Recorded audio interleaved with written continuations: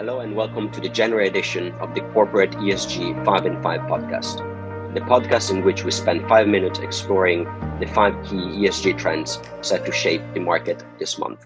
I'm Pietro Ciamillo from the Climate ESG Capital Markets, and I'll be taking you through this month's key ESG trends. On the institutional development side, we've seen the announcement from the European Commission proposing to include nuclear and gas as green investments under the EU taxonomy. Consultation was still ongoing with the member states. However, several sustainability focus groups have warned that their inclusion in the taxonomy could undermine the classification system purpose and open up to concerns of greenwashing. In response to that, though, the Commission said that it considers the role of natural gas and nuclear as a mean to facilitate the transition towards a predominantly renewable-based future, and that these energy sources would be classified under tight and clear conditions. Nothing is decided yet, but the Commission aims to formally adopt the text next month, with the Act potentially entering into force mid-year if approved by the European Council and Parliament. Moving on to disclosure, climate research provider Carbon Disclosure Project, known as CDP, has released its company environmental scores for 2021, including the list of top-rated performers. Overall, we've seen more than 1,300 companies reporting environmental data through CDP in 2021, which is an increase of 37% over the prior year. However, despite this increase, the list of those achieving a top rating in at least one of the key categories, such as climate change, forest, or water scarcity, declined from 313 to 272.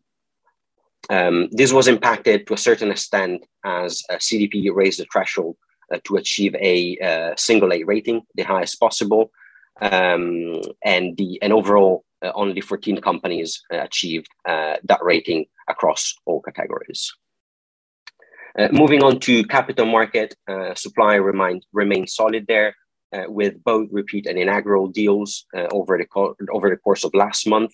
And in particular, we've seen Newmont Corporation issue the first sustainability-linked bond in the mining sector, providing a clear sign of the openness of the market towards companies from hard to abate sectors.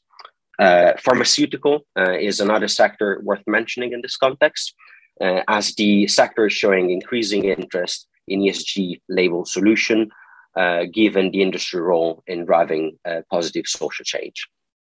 On that front, it was interesting to see that Merck issued a 1 billion sustainability bond, so a user proceeds bond, which follows the move from other big players in the sector, such as Teva Pharmaceutical, Novartis, and Pfizer before then. The openness in the market is likely to drive product development, which is another trend worth mentioning here.